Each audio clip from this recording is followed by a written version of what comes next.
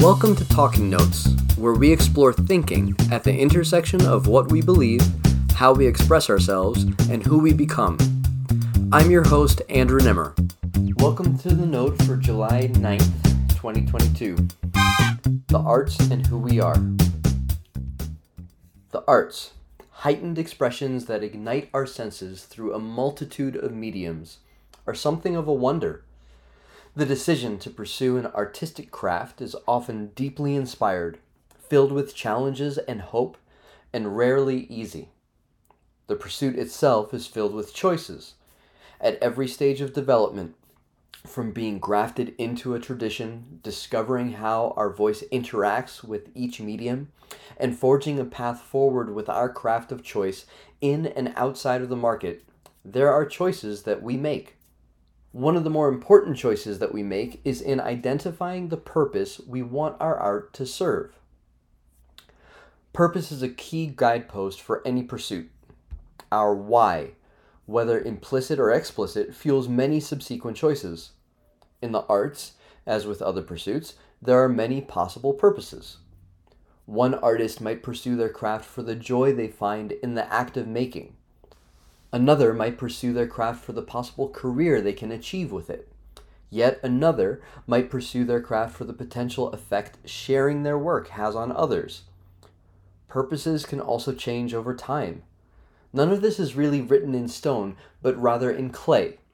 As with our person, our sense of purpose, especially with things we do, requires enough structure to withstand the challenges of the day and is continually being formed. I have consciously pursued the art of tap dance longer than anything else in my life. I have experienced being grafted into the tradition by personal and communal mentors.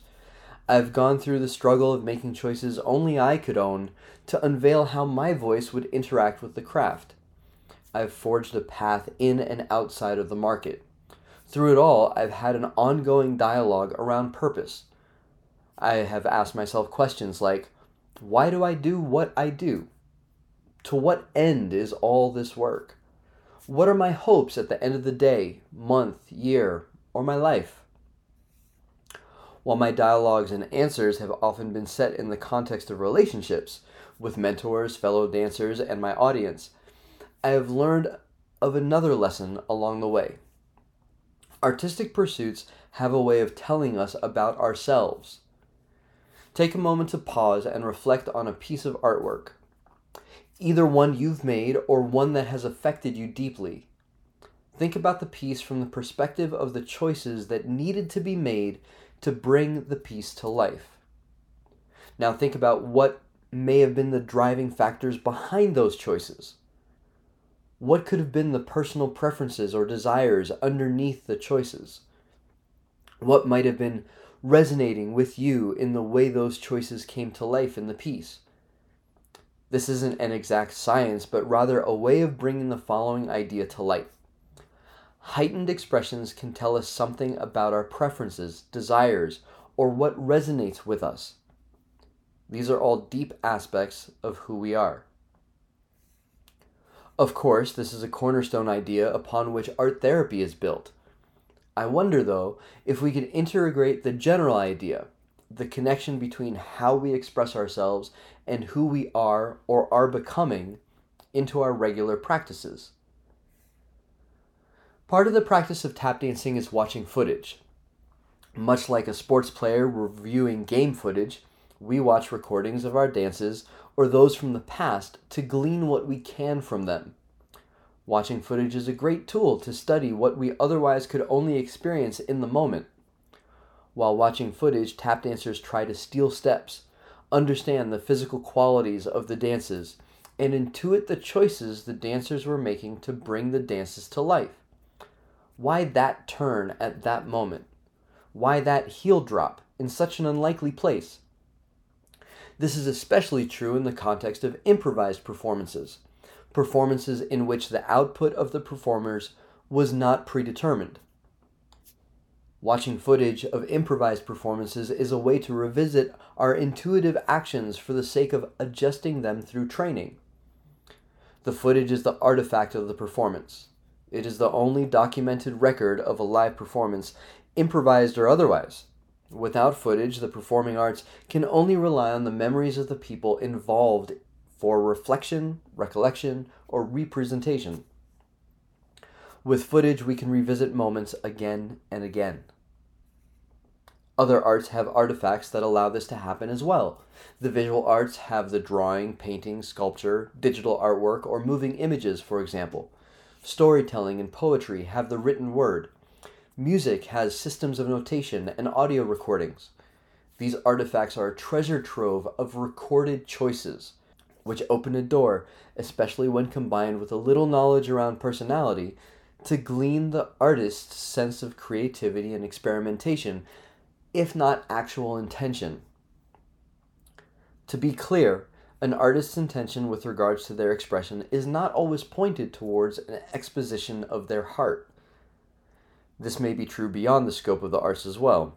We don't always want to share our heart with others, let alone know what is really in there. Sometimes the things operating within our person we'd like to keep hidden, either through willful ignorance or intentional hiding. Unfortunately, these are both normal responses in a world that is quick to condemn or take advantage. Vulnerability, while often championed, is risky. To avoid the risk, we may shift our intention when we express ourselves to something more like making a good impression, or more generally, doing whatever it takes to survive, rather than just doing whatever comes naturally, trusting that whatever that is actually good. I've come to think that living a life in which whatever I do naturally is good would be a lot easier than attempting to make a good impression or fighting for survival at every possible interaction. The latter options become utterly exhausting. Becoming the kind of person who naturally does good will take significant effort in the formative sense, but will be easier in the long run. I believe the arts can help. If we are to take this journey, we need a place to start. The process of becoming such a person begins with an exercise of taking inventory. We need to know what kind of person we currently are, our current state, in order to intentionally move towards a different state.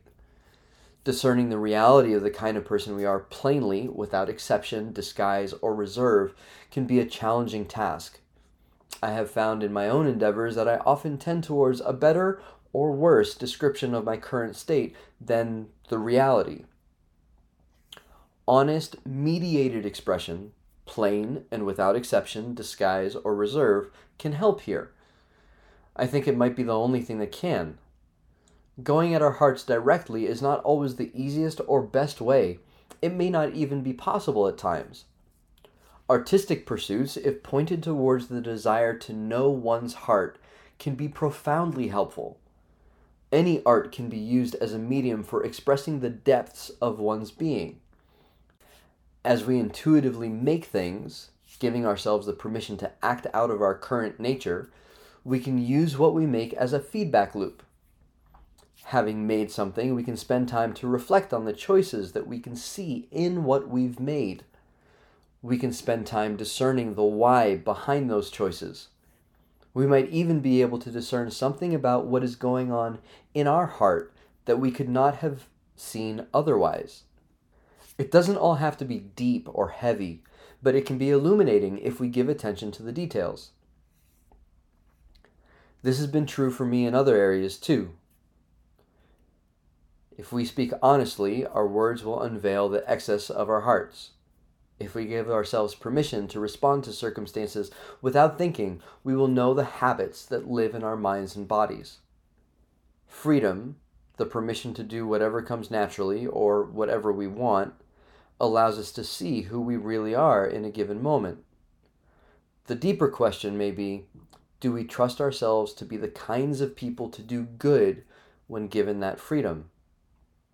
As we journey, the pursuit of the arts may be a helpful space to see what we might do, a safer space to experiment and observe, if the arts are approached with that very intention.